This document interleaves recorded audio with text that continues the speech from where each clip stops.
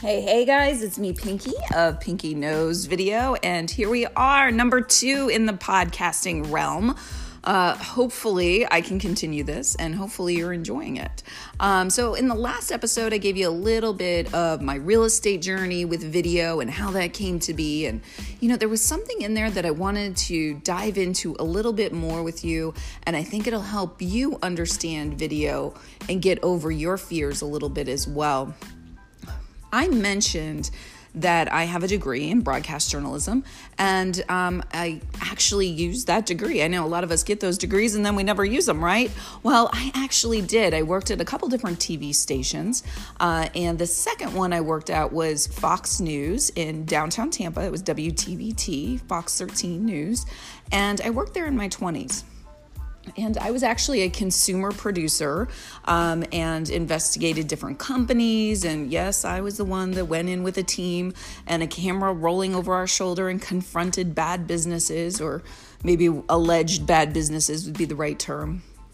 But it was there that I learned a whole lot about being on camera, because I was helping someone else be in front of the camera. I was behind the scenes. So I was writing the script and putting the words together for him to say when he got on camera. And one of the biggest things that I learned was that the way he spoke was not necessarily the way I spoke, or the way I would write it wasn't the way he would say it. So I had to learn how to write for him and how he would say this and how he would say that. And when I did finally get my chance to get in front of the camera, because I did, it was actually awesome. And I went out and was just doing a little bit of a video reel for hopefully being a reporter, not a real estate agent, a reporter. And my news director, Phil Metlin, actually heard it and said, hey, let's give her a chance, which, just so you know, that rarely happens when you're in a size 13 market, that the news director says, hey, let's give her a chance. So I did actually start doing some online, that wasn't even around then, in front of the camera videos for the news. And my segment was consumer news, but it was more about like how to have a successful garage sale, or where to find designer purses on a dime. Really things that I actually liked doing because they were the things people wanted to tune in for. They didn't want to always hear the bad news, so I got to share like some fun tips and tricks for, using your money wisely, basically. So when I first started going into the audio booth and recording, it was so intimidating. In fact, it still is very intimidating. And I tell a lot of people, if you've never done it before, it is really very difficult to read from a script and know how it's going to come out when you get there. In fact, right now, I could not write this out and sit down and read it to you, because it just wouldn't be me. But when you're doing a news story, you have to know what you're going to say. So I started doing my scripts in the audio booth. And we get to the end and you have your tag out. Well, my tag out, my name at the time was my maiden name, and I went by Sue Slayton, Fox 13 News. And when I said my tag out, a couple of different people, including the other producers, the news director, said, I think that we should try a different name with you.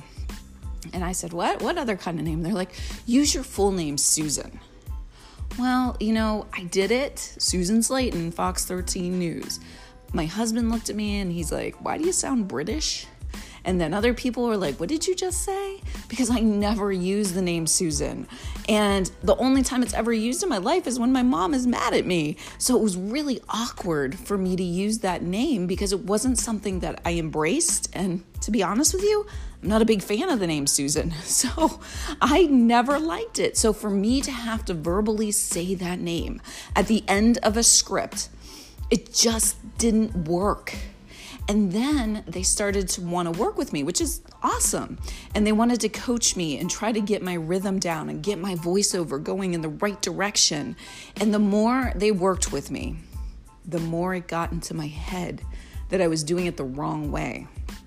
And the more it got into my head that I was doing it the wrong way, the less it was me. And I got really intimidated, and I didn't know what I was doing, and I wasn't true to myself. and it made me really uncomfortable. And I think that's what held me back from really pushing forward with being a reporter, was because I was in my 20s and I didn't know who I was, but I had other people trying to tell me who I was.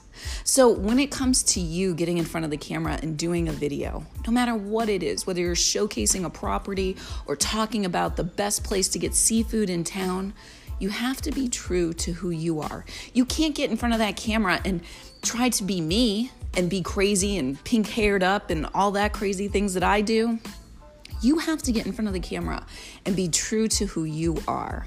Now, there's certain things you can do to pump up your energy and really know your content before you get on there to make it a better experience for the viewer and your audience. But always be true to who you are. Don't try to fake it to make it in the video world, because the audience will always know. So just get on there, be you, let them see it, make your mistakes, because that's perfectly fine.